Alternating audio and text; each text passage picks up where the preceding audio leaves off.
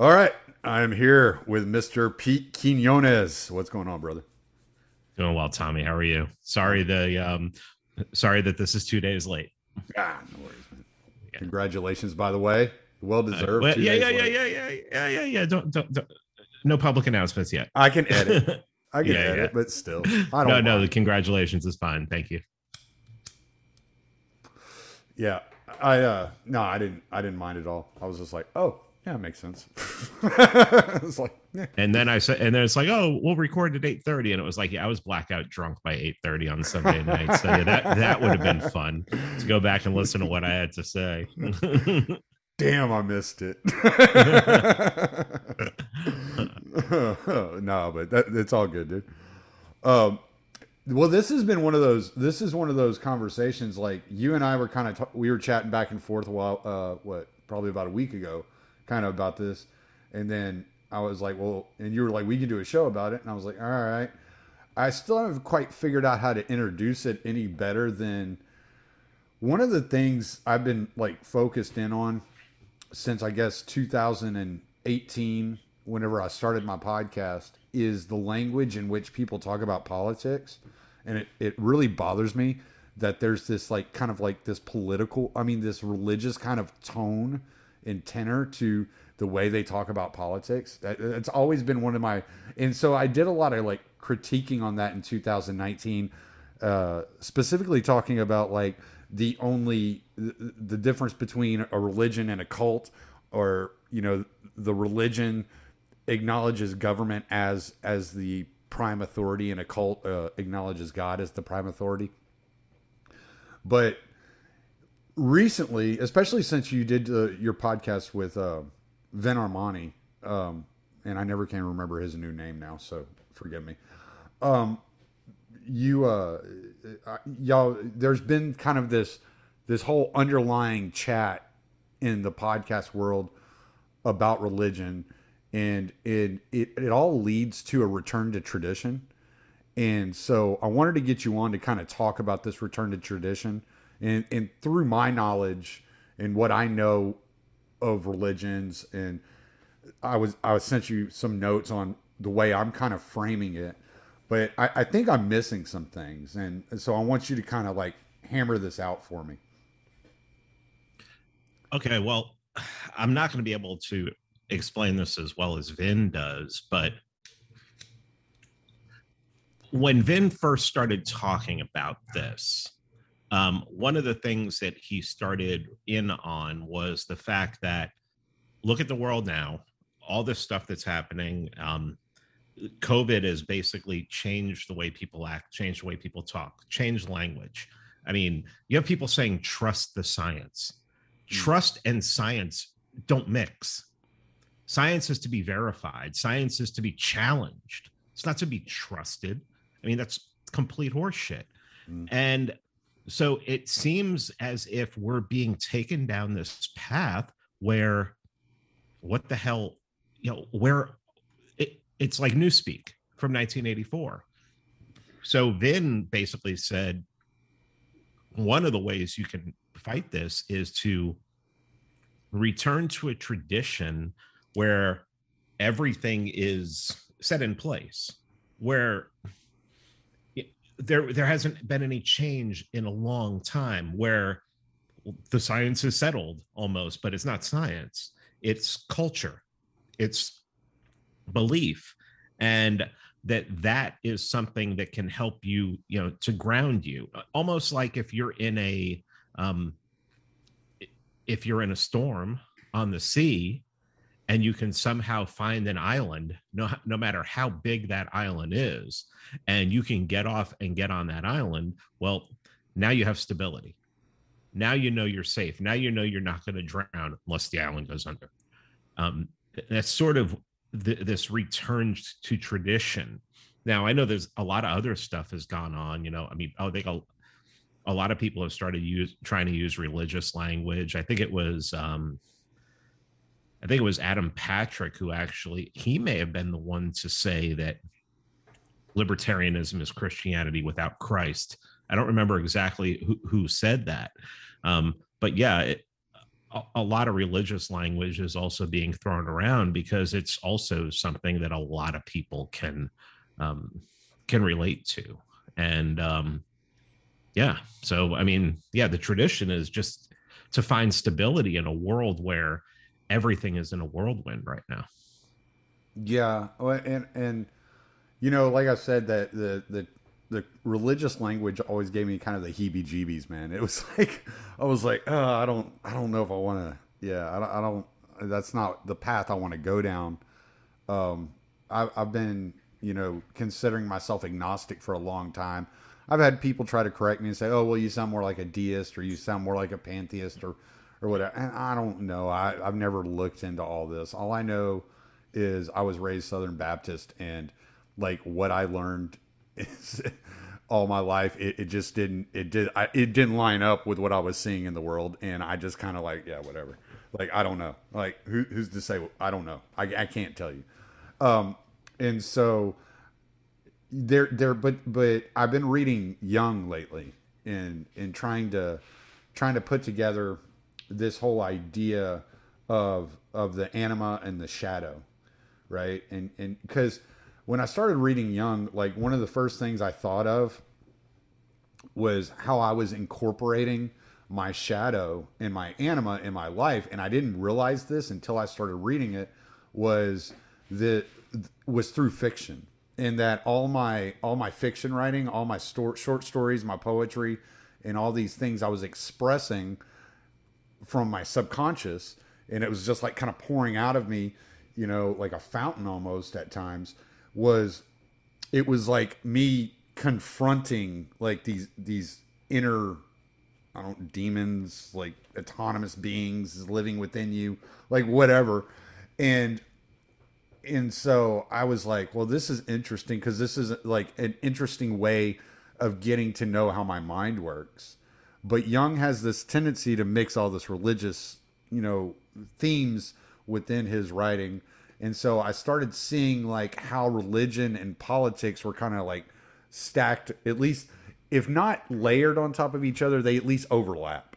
Like just in the way that people are trying to build hope, you know, and a lot of Christians cling on to this ideology of Christianity out like in for a sense of hope.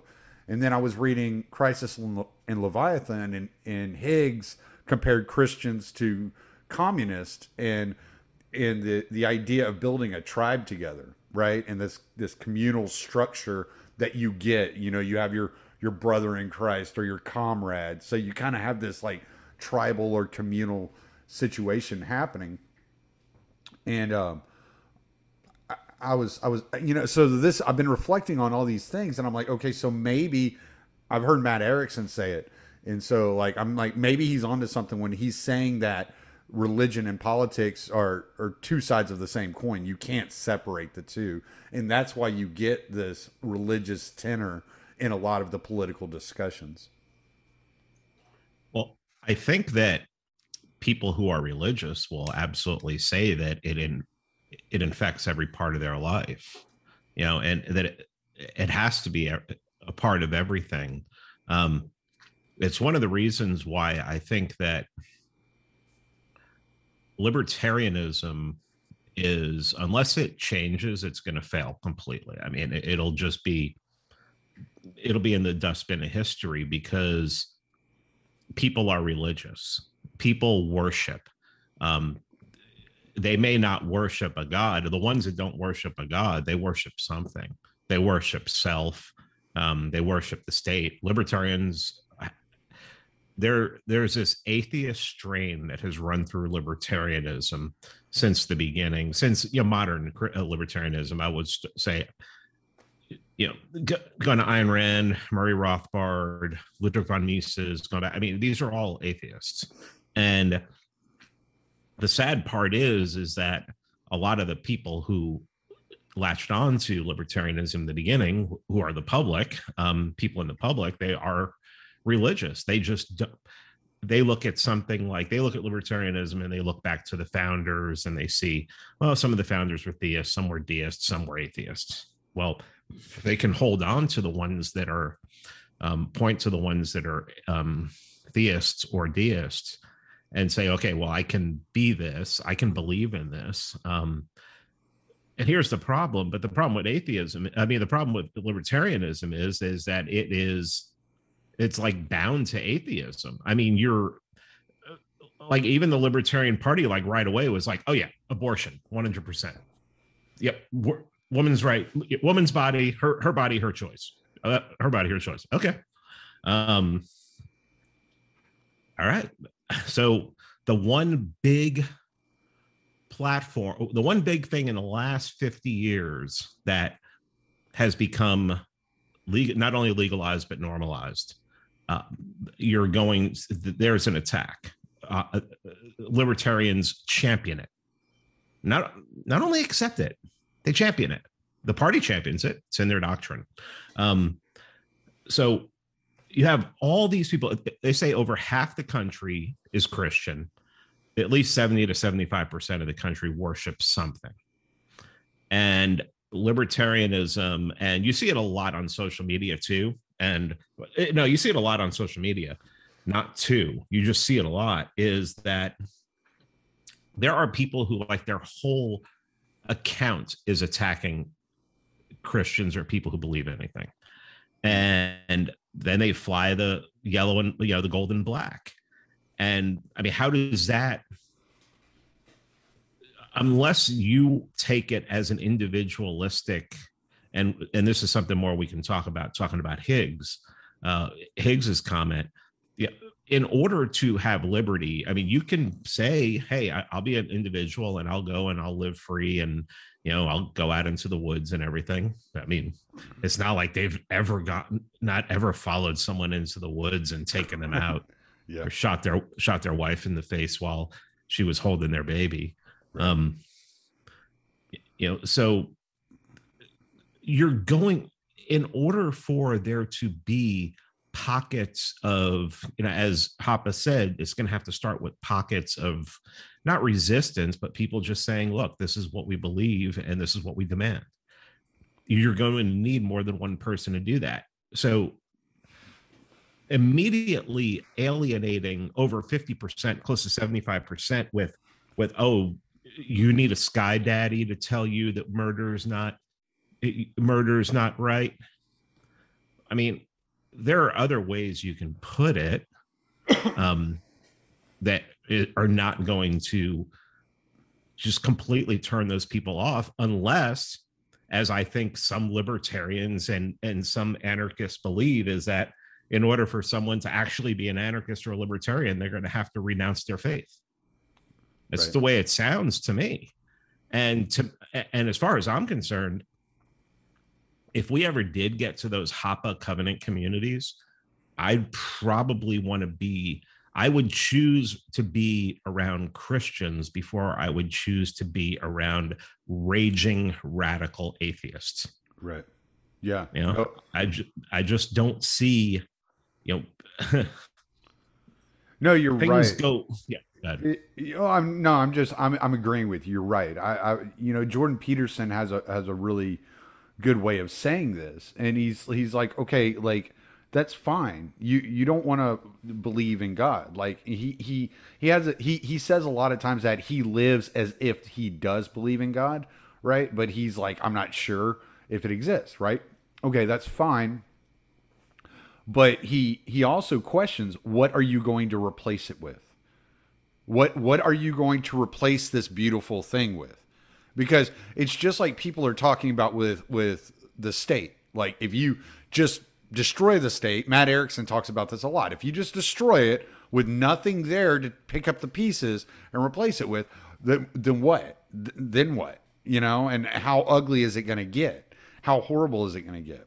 And I understand what he's saying, because we're talking about 330 million people. We're not talking about, Chiron, like a small community like Chiron or Mooresnet. That's not what we're talking about. We're talking about 330 million people that have been dependent on this entity that's existed above us. And so what are you going to replace it with? And this is what Jordan Peterson says about Christianity, about religion. What are you going to replace it with? because something's going to fill the void. And right now we're watching wokeism fill the void, right? And this is what got me, like when y'all started talking about like the mystical and the religious side of things. This is what caught my attention because it's always been something I'm interested in. I mean, I've talked to you about some of the books I'm writing about, like getting into occultism and like writing about this mystical side of things. I got the history of black arts sitting right there in front of me. I read about these things. I'm interested in it. Always have been. But it's not because I like put all my faith into it. It's just interesting to me. So like, but there are people that need that. And I've tried to, I had to express this to Beatrix very like sternly with her, that when she used to get mad when she would hear somebody say, thank God I was able to quit drugs, or, you know, praise be the Lord, I was able to do this. And it's like, how does that hurt you? These people, when I talk to the clean libertarian, I don't know if you've ever talked to him, but he does a really interesting job. And I really like the kid. But when I talked to him, we were talking about going through AA and the process of getting clean. And he was talking about like the addiction is so much bigger than you are. You, at least it feels so much bigger than you are. It's been controlling you. This is something that's taken a hold of you and pulling you in a horrible direction. And you're living for this thing that you need an idea that's bigger than that to defeat it.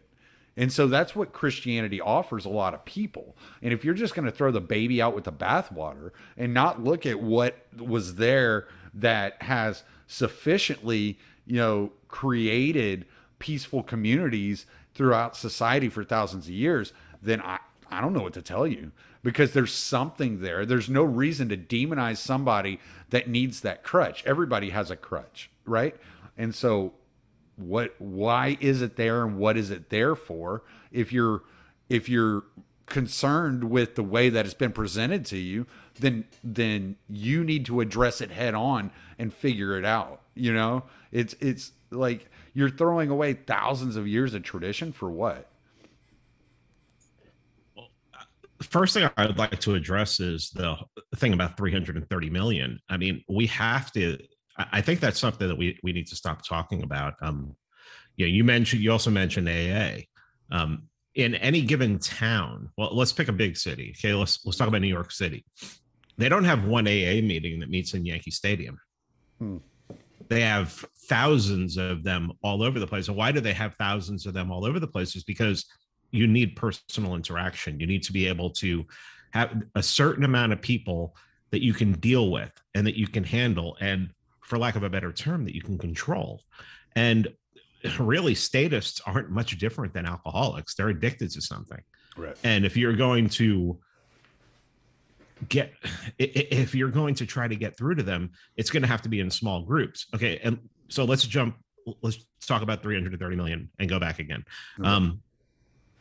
That has to get down to like 15, 20, 50, maybe 150, maybe. God, I think 150 is even pushing it. And then you can start talking about getting things done. Yeah, I mean, my idea for a covenant community would be like no more than like 24 people, something like that. You know, living in a small area or something like that, ideally. But it's going to have to be like-minded people. And you were talking about Jordan Peterson, and when you were talking earlier, I was thinking about Jordan Peterson because, you know, Jordan Peterson talking about the Old Testament especially has really put that into it brought that into a lot of people's psyche who haven't even thought about it before. And you really have to look at like ideas of ages, turning of ages, or like the fourth turning, or just these stages that it seems humanity goes through.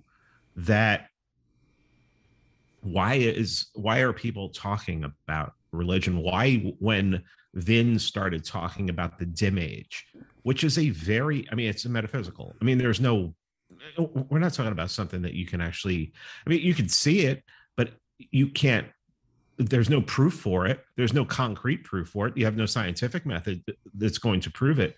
But why did so many people latch onto it? And why so many people who listen to my show who are libertarians, who aren't supposed to be into the mystical? They're supposed to be, everything is supposed to be basically materialistic. Because it's saying something at a time when, first of all, people need to hear it.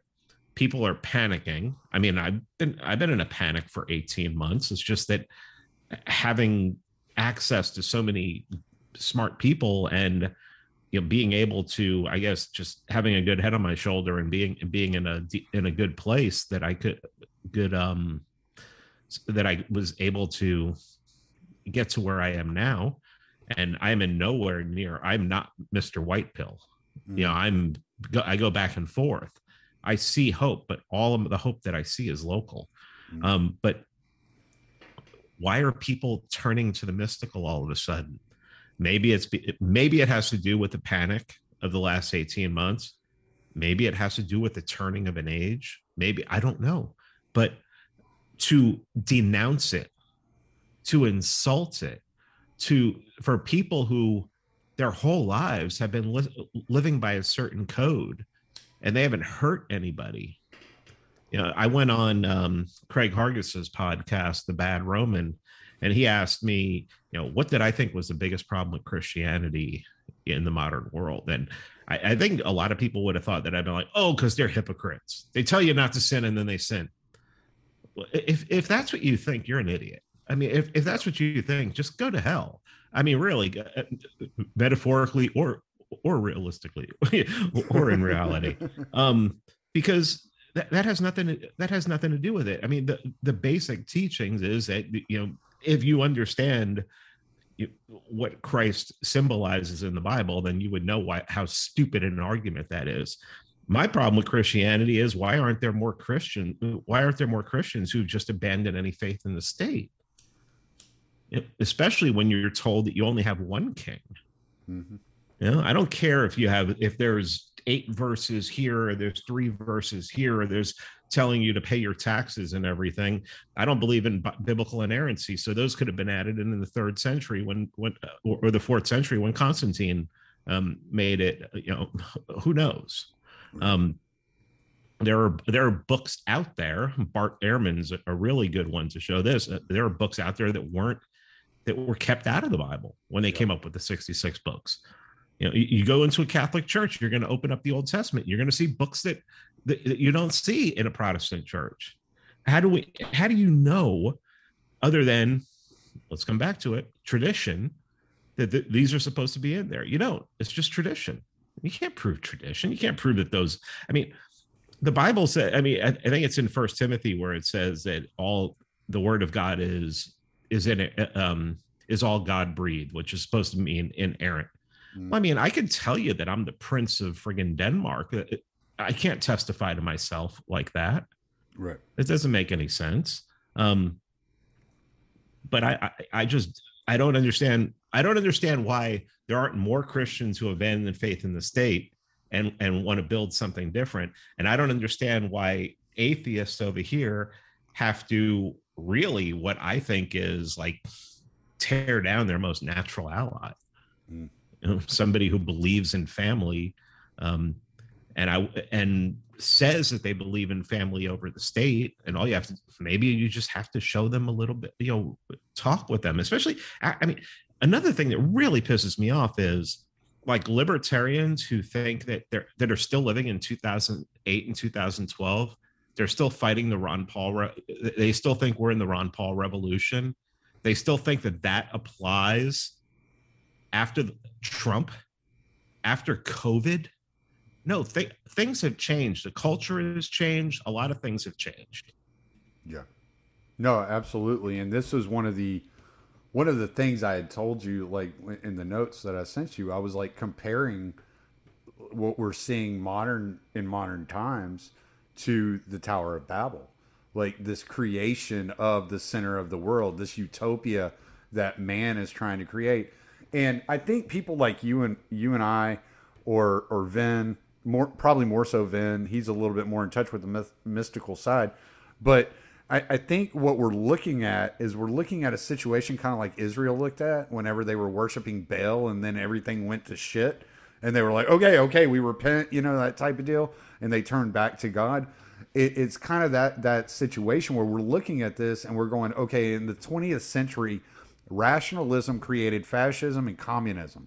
This rational scientific mindset. Like man was not able to create utopia. What man created was horrible. And anytime man tries to replicate God, I have a book I'm listening to on Audible right now. It's called In Our Own Image, and it's about AI. It's about creating AI with a consciousness, And I'm like, this is terrifying. Like, this is absolutely terrifying. Because if any Well, isn't it like one of those things where whenever they've programmed a computer to like look at mankind, like every computer program, every AI program, their first impulse is to destroy us? Yeah, that's exactly what I was going to say. Any being like that that's not running on emotion, that's only running on conscious and rationality, is going to be like, get rid of these fucking people. Like these people aren't worthy to exist. And so when you look at this like return to tradition, and Beatrix, she's, bless her heart, she's dealing with my stuff, and she's like, I'm atheist, just leave me alone. And I'm like, well, this is interesting. Like, look at this. Like, this is like kind of interesting.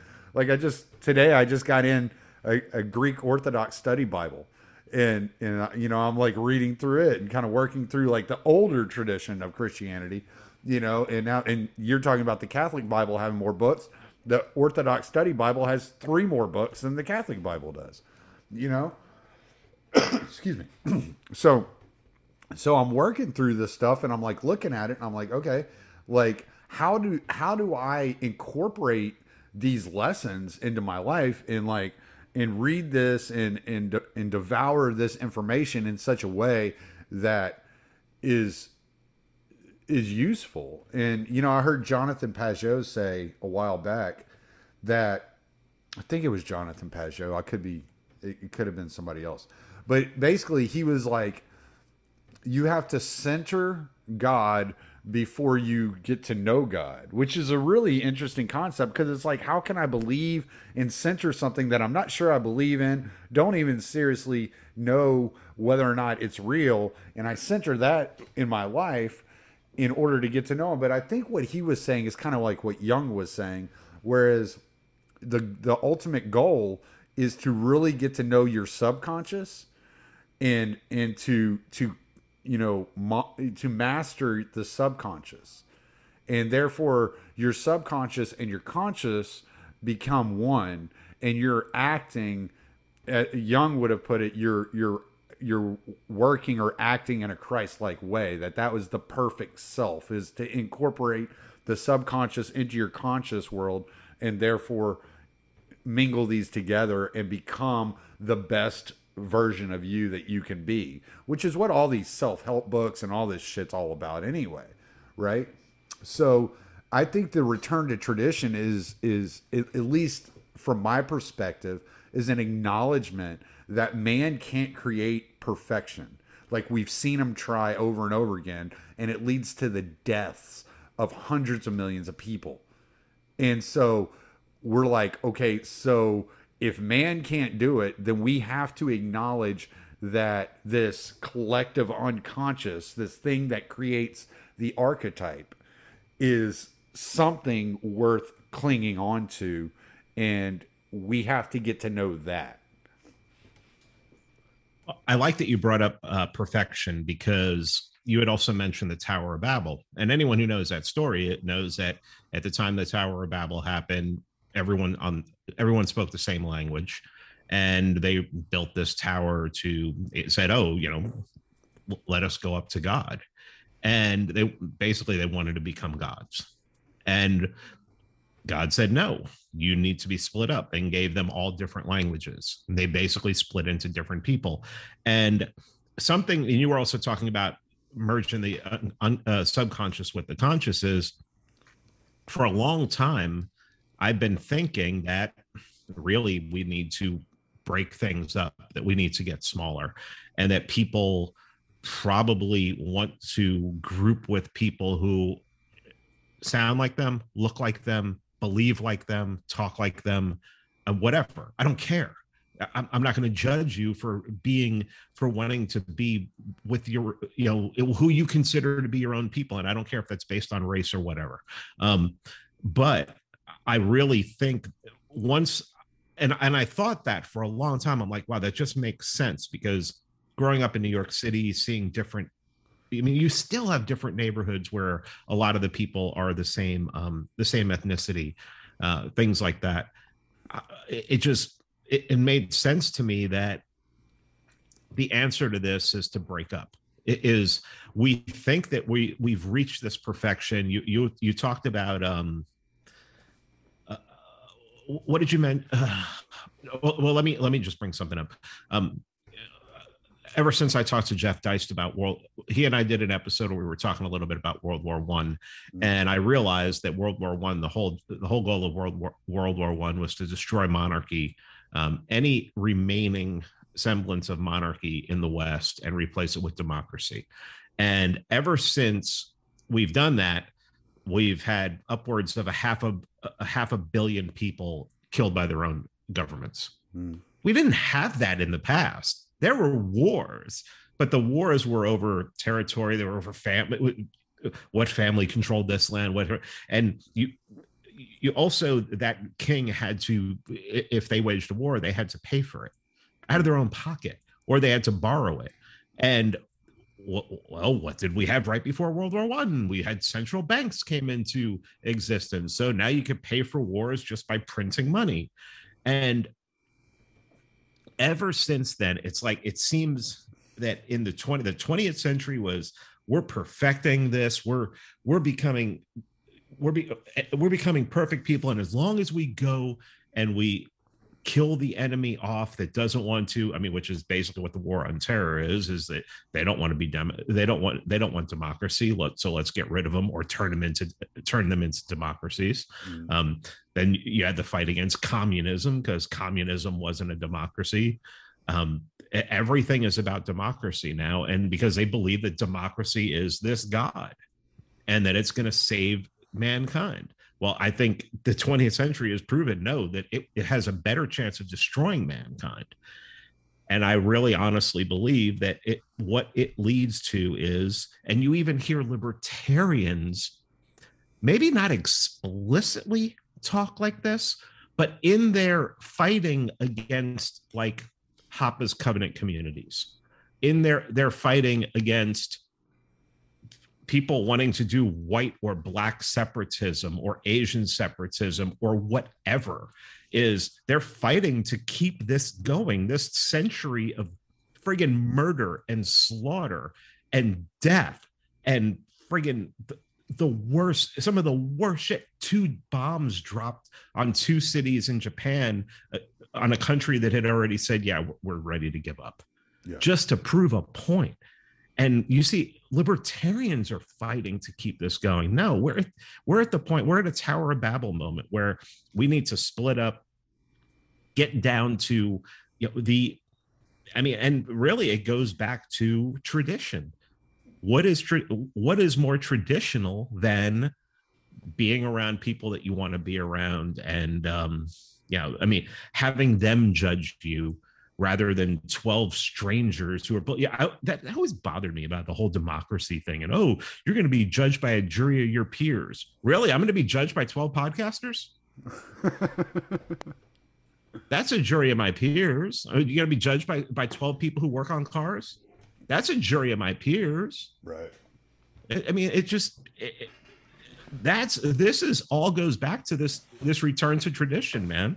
It's you want to be surrounded by people who think like you, believe like you do, respect you, love you, and somebody's vote 3,000 miles away, who you're never going to meet, who believes that babies can be born and then have a hole drilled into their head and have their brain sucked out after 9 months and 1 day.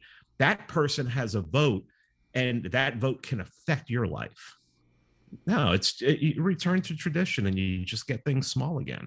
I didn't even think, I didn't even put, I'm coming up with some of this on the fly just because it's stuff that's been in my head. And then you talk about tradition and then you talk about, this is just things that I'm just coming to on my own right now.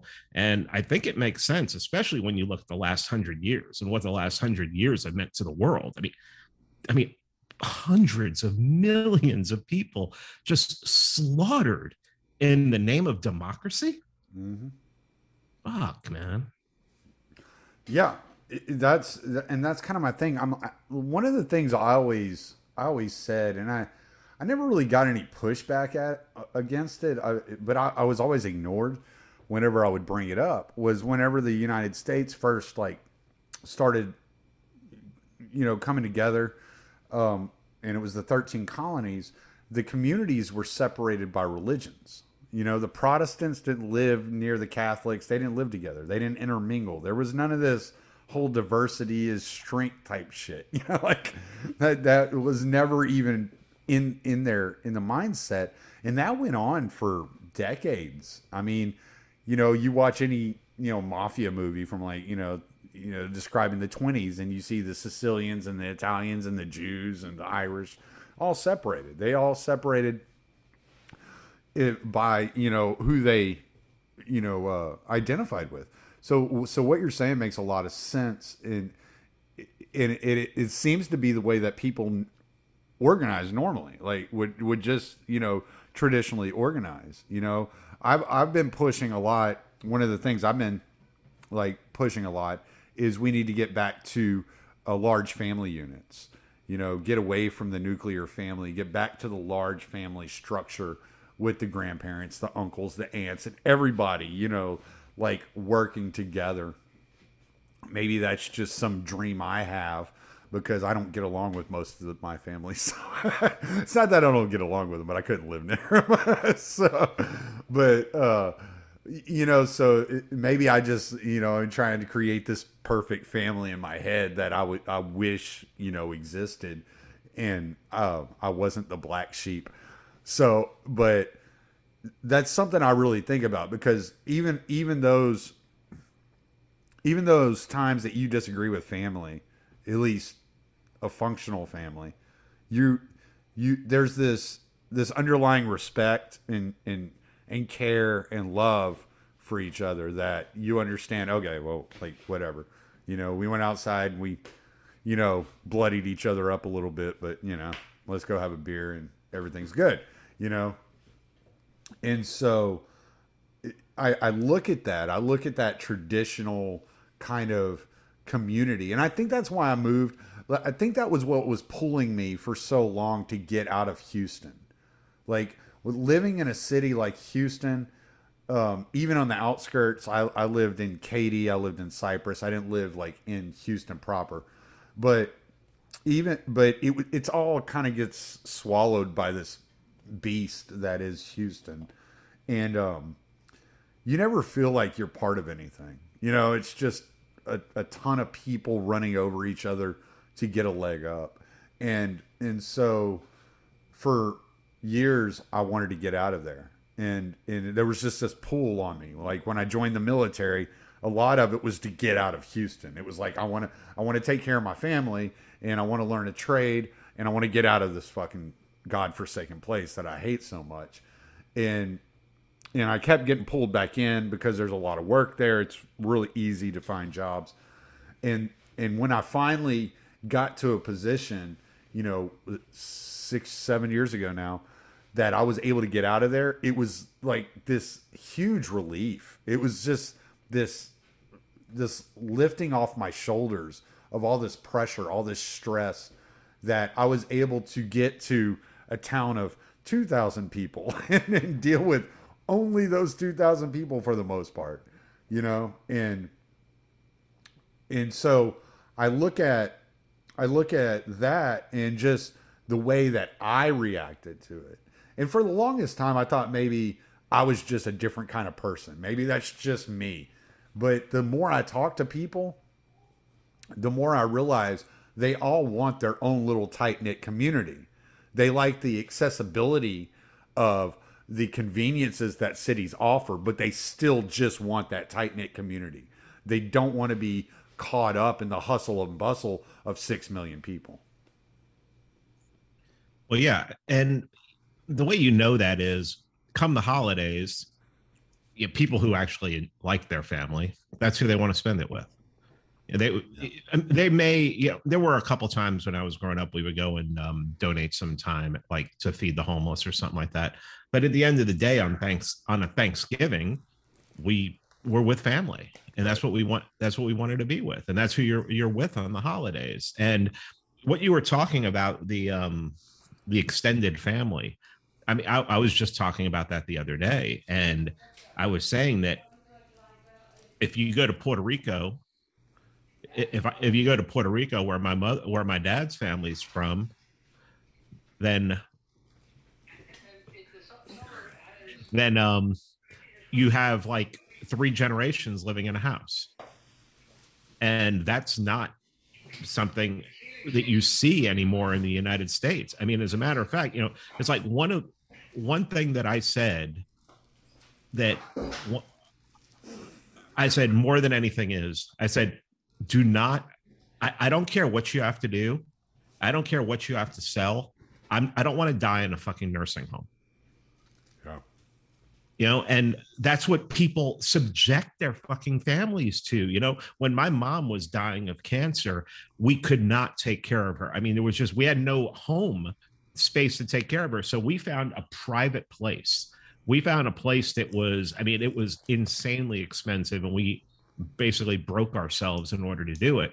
But we found a private place that we could go to every single day. There was like 3 other patients in there. It was a private home, basically turned into a place.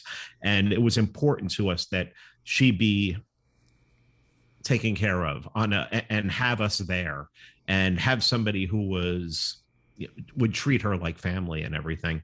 And I mean, we just become a society where it's like, oh, grandma can't take care of herself anymore. Just throw her in there. She'll be fine. The storage facility. Yeah. Yeah. It's a human. Yeah. It's basically the Matrix. You're just putting them in a pod until the battery runs out. Right.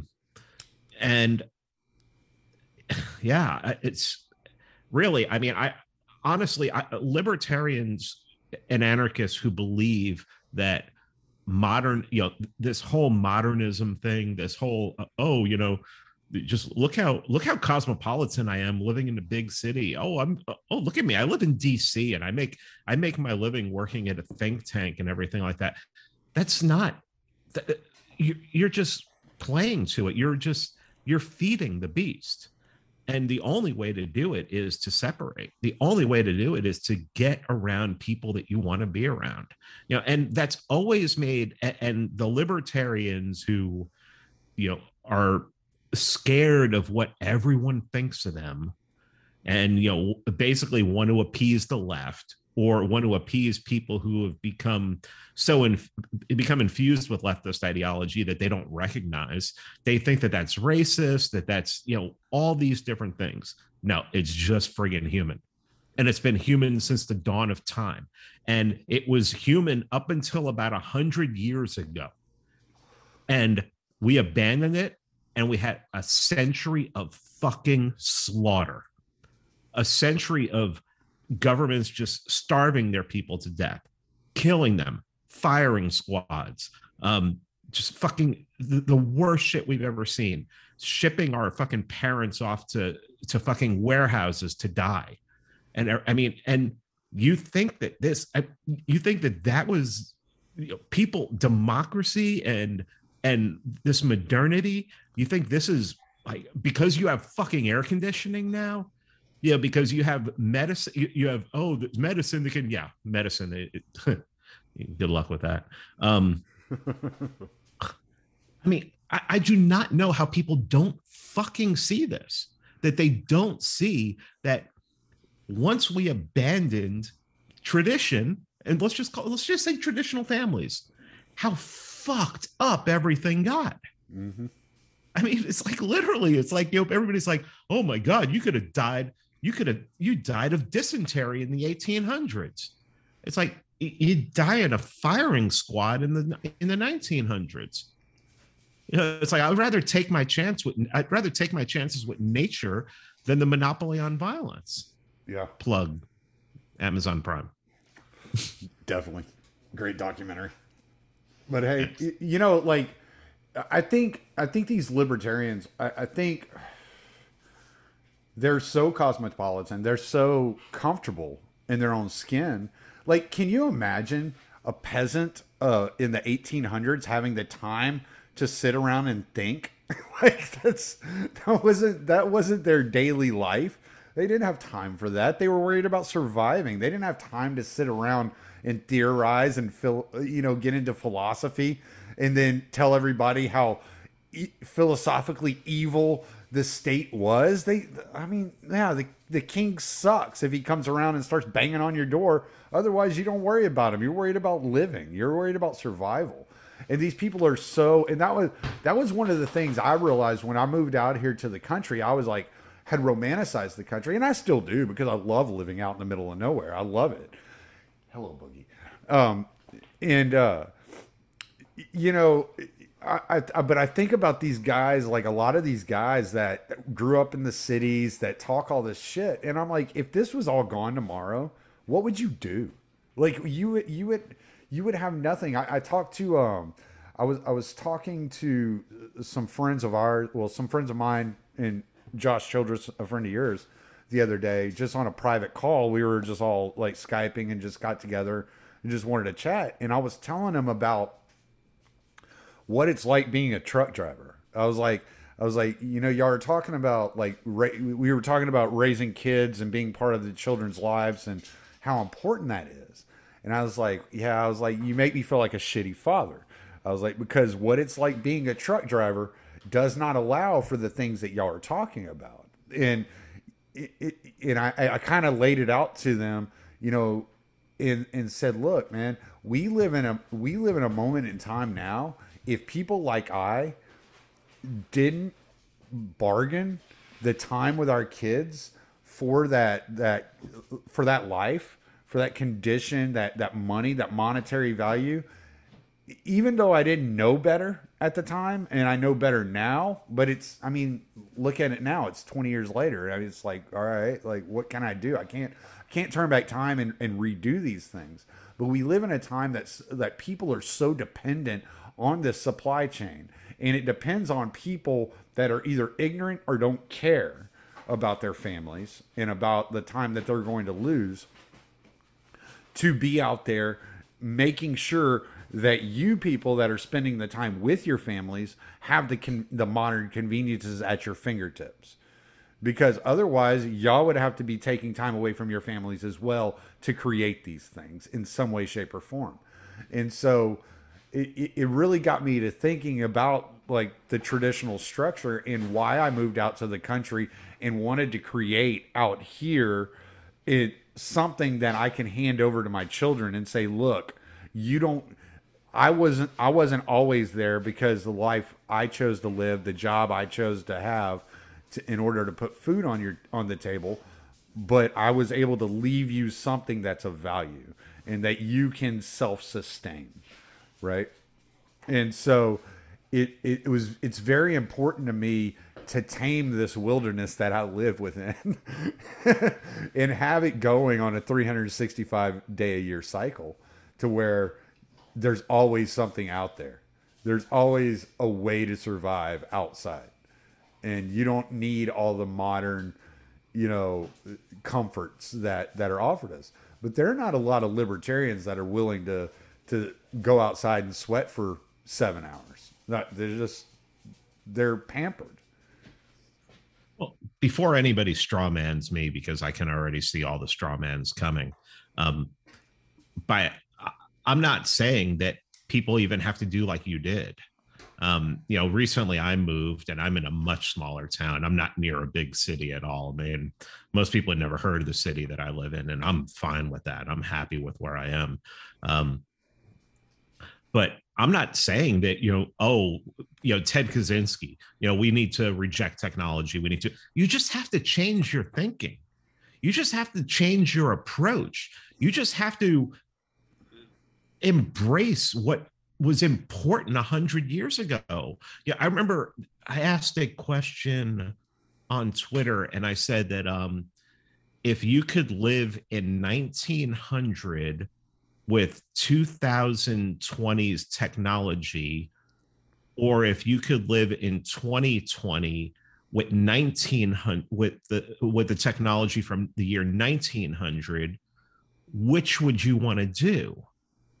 And most of the smart people, I think, at least in my opinion, said that they would rather live in 1900 with today's technology. Now, of course, you had these fucking libertarians that are like, oh, so we're going to have H bombs? And fuck you. God, I fucking can't stand you people. I'm not talking about that. I'm talking about like dental. I'm talking, like the dental work that we have now, and and air conditioning and things like that. Go fuck yourselves, all right? You fucking people who have to fucking straw man everything to a fucking ends. I'm talking about tradition. I'm talking about a time when family meant something. Right. When people like when maybe parent. Yeah, I'm sure there were a lot of shitty parents back then. I'm sure there were parents back then that forced their kids to go to church, maybe even beat their kids. I'm wondering what's worse. Today you just have parents that don't even pay attention to their kids. They just drop their kids off on the state, and just say, hey, here, raise them, or babysitters or whatever like that, things like that. I'm talking about like really taking family back into consideration, and community. Community is probably the most important thing. I mean, I lived in the same place for like the last 10 years. I can't tell you the neighbor across the hall's name. The guy who lived above me, like he lived there before I did, and he still lives there. I can't remember his name. I was there for 10 years. I mean, what does that tell you about me? And I'm the one talking about this stuff, but I've been here for less than 2 weeks, and I've already gotten to know a bunch of my neighbors' names. They already know that they can knock on the door for anything. Right. And yeah, I mean, that's just what's important is, if things start going really, really south, you're going to have to be able to rely on people.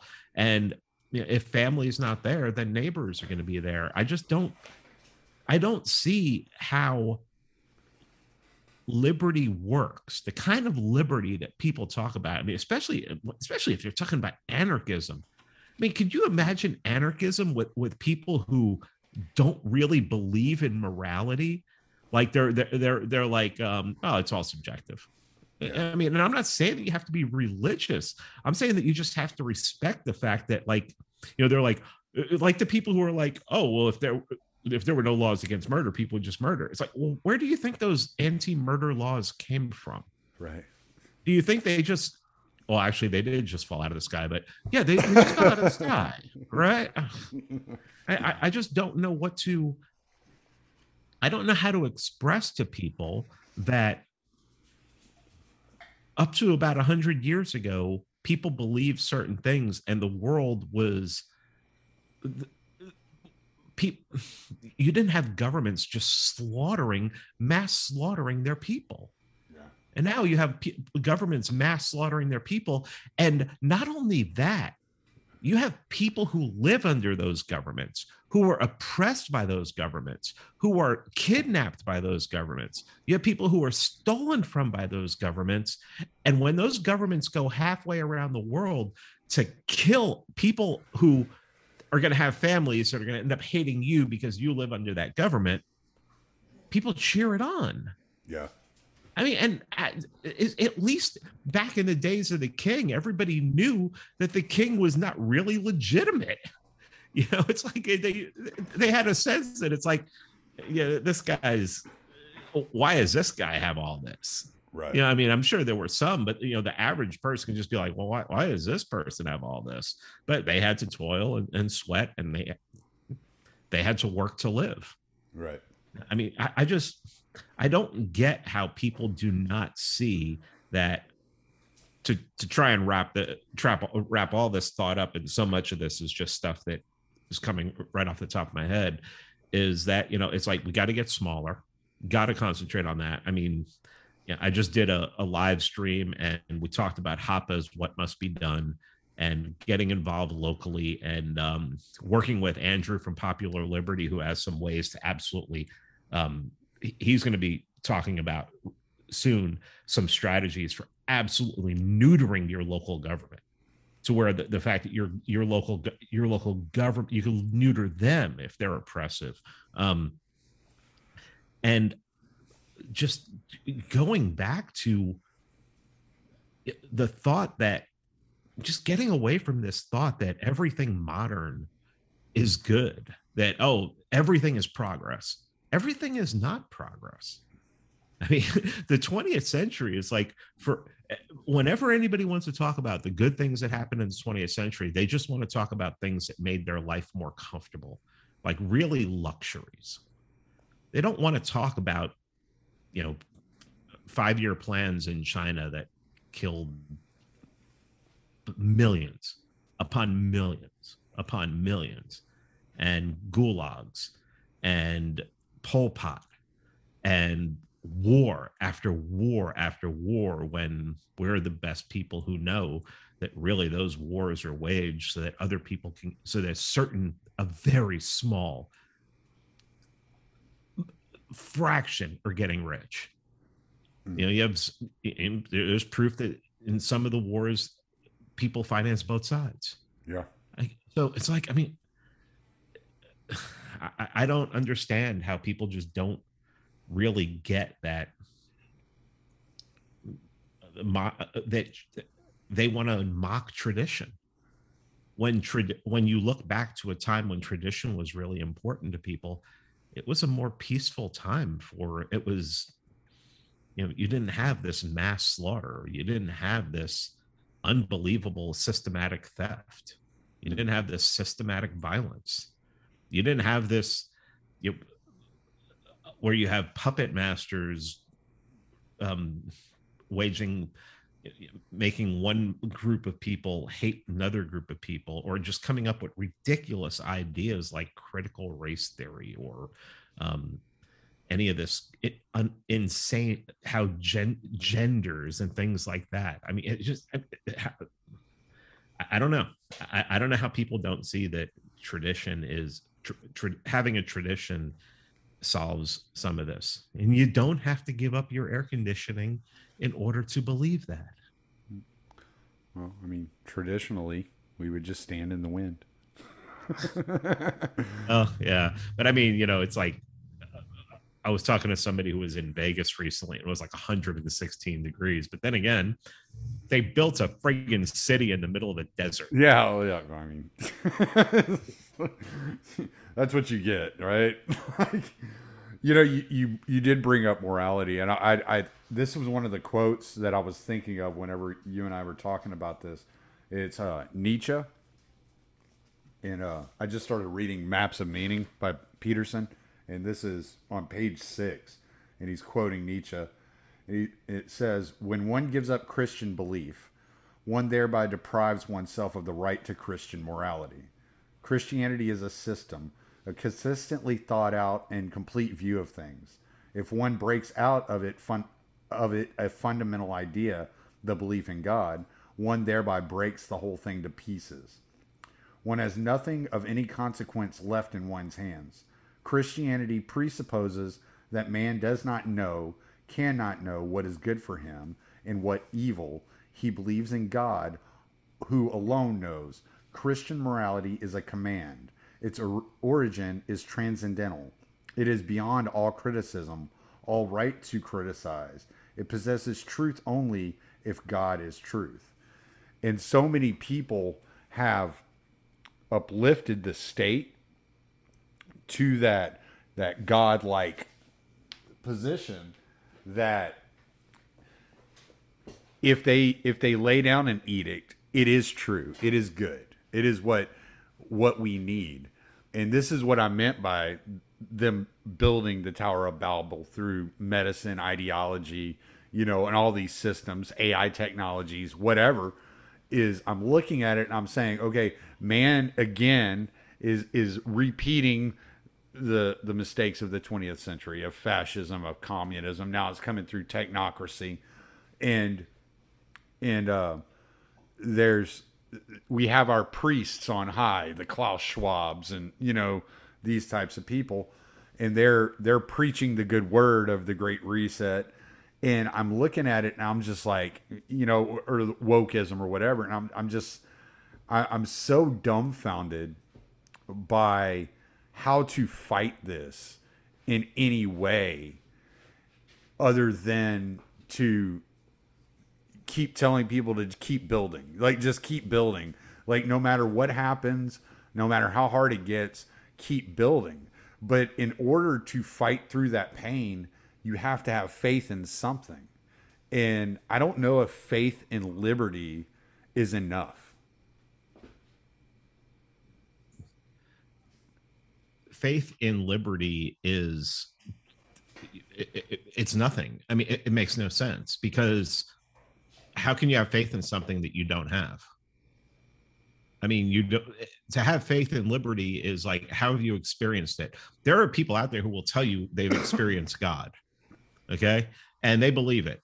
So what are you going to argue with them? You're going to call them idiots? How about you just leave them alone? Okay. You know, but faith in liberty, first of all, liberty is going to look different to a lot of different people. Yeah. So, I mean, how do you do that? It's like, even in Hoppa's covenant communities, you're not going to be 100%. You're going to give up some liberty for security. Some, or to at least be around people that you want to be around. So why would I don't understand faith in liberty. That's a weird phrase to me. It doesn't really make any sense. Maybe I'm saying it wrong, but that's just kind of the way I kind of take what they're trying to get at. Right. Yeah. And and it's actually a really good term. And if you coin that, that's really good, because it's meaningless. It doesn't really mean anything. It's like having faith in something that, like, it would only be individual faith. And liberty can be individual, but it's really, this goes back to the whole thing of, are we individual beings, or are we herd animals? Yeah. And I mean, I tend to think we're herd animals. I think that, and I think that that's in our nature. We tend to want to be around other people, and but we also tend to want to be around people who think like us. Mm-hmm. There are people out there who want to be left alone, that live by themselves, or just live with one other person. It's funny. I was listening to No Agenda, and they were talking about how, like, some of the cheapest houses you can buy are houses that people had, like, built remote, and then, like, a couple went to live there, and it's like they always end up, like, getting divorced. So, like, so Dvorak, who's the co-host with Curry, said the house that he lives in now is actually, that house is a house that, like, some couple built in to go live remote, and then they ended up getting divorced, and they abandoned the house, and they sold it to him for a song or something like that.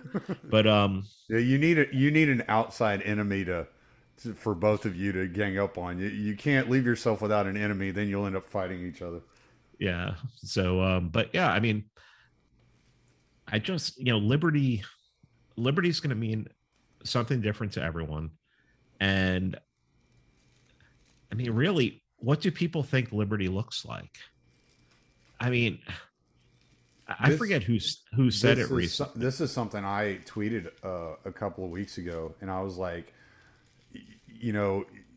like, freedom is not, like, anarchist society is not going to look like you think it is. And I was talking to everybody. Like, I read Voltairine de Cleyre, her essay on anarchism a few years back, when Sherry Voluntary introduced me to her, and that changed my entire perspective on what an anarchist society would look like. Just completely. I was just like, oh, this is more like mutualist. This isn't anarcho-capitalist. This is mutualist. And when people, like, downplay what's going on in Tehran as communist or something like that, I'm like, you people don't understand. You just don't understand. You Yeah. know, you got a group, a small community of people that have kicked out the cartel and the state. How are they on an individual basis going to defend themselves against the cartel and the state? They can't. They got to work together. Yeah. And I was just thinking about something that you said, you mentioned, and this is a term I think we all use, is what would an anarchist society look like? Maybe that's the wrong phrase. Maybe we should be saying, what does an anarchist culture look like? Because that's what it's going to be. It's going to be a culture. You're going to have, and why do I say culture? Because it's something that you're going to have to share with other people. And that's the only thing that makes sense. And I just interviewed a documentary filmmaker, Matt King, who made a 20-minute documentary on Sharon. He actually went down to Sharon, and we used it in Monopoly on Violence. There's a clip of his documentary, and it's shot in Sharon itself. And what he said, something that people don't know, is that it wasn't even the men that kicked the cartels out; it was the The women. women. Yeah, it's like, oh, okay, all right. So I Yeah, they think it's culture. came I, out there I with think, brooms and start beating these dudes. Yeah, yeah, it I was. think I think the term maybe we should start using is, if your goal is no state, is no central planning, maybe it's anarchist culture we should be going for, because we have a society now, and the society is split up, and it's a bunch of individuals. It's people who don't agree with each other. It's people who are just warring with each other, and politics is war by other means. So it's like you literally have a society of war. Maybe it's culture, because culture is something that people share, and maybe that's the better term that we can look for people who want anarchism. And I'd love to see anarchism, but I believe that in my life, what if anarchism was a location and not an experience, then what that location is going to look like, it's going to look like a lot of people, is all the people in there are going to be like-minded. And I almost think that it demands that in order for it to work. That's really interesting. That like you, my mind started turning on that fact that it was the women, because I knew that, but like whenever you just said it, um, it was it reminds me of when Jordan Peterson was getting interviewed by Kathy Newman, and he said she was possessed by her animus, right? She got possessed by the animus. And so, like the way Young breaks it down is the a man is internally he embodies the his idea of the archetypical female, and a woman embodies her idea of the archetypical uh, father, right? So when it's like kind of like that mother bear instinct, right? Like a mother bear is all cute and sweet up until you like threaten her cubs type deal. And so I'm wondering, like, it kind of gets me thinking about propaganda and the way that propaganda works, and that it's always an attack on the emotional. And this whole idea, like that Quincy says, that white women must be stopped. Maybe they shouldn't be stopped. Maybe they should be converted. Maybe we just need more mama bears on our side.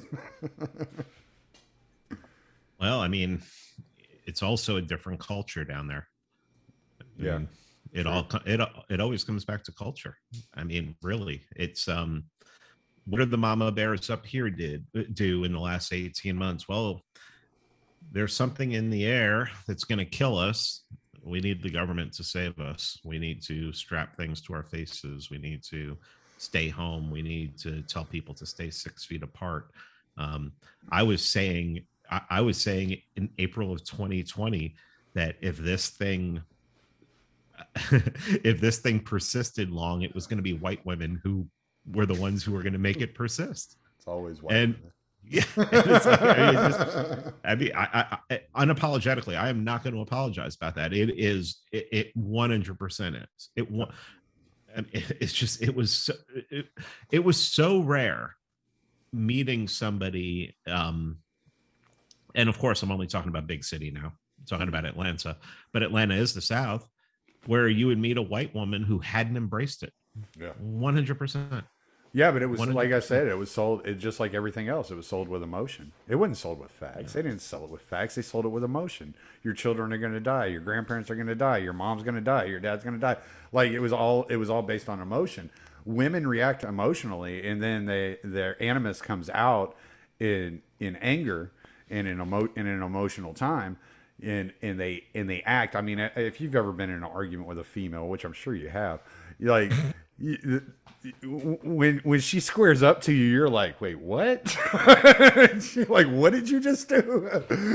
You know, and so it's just one of those things that internal father that they embody, that archetypical father that they embody, it comes out during these emotional times, and that's why I say we should convert them. We shouldn't stop them. So. Yeah, you want the best soldiers on your side. Definitely, definitely, and yeah, they never so, stop. Yeah. So, but hey, man, So I let's guess call it quits. yeah. It's been over an hour. I don't want to keep too long. We're gonna bore people because there are a lot of things that we talked about and that I could have gone in many different directions, and I'm like, no, let's just stay focused.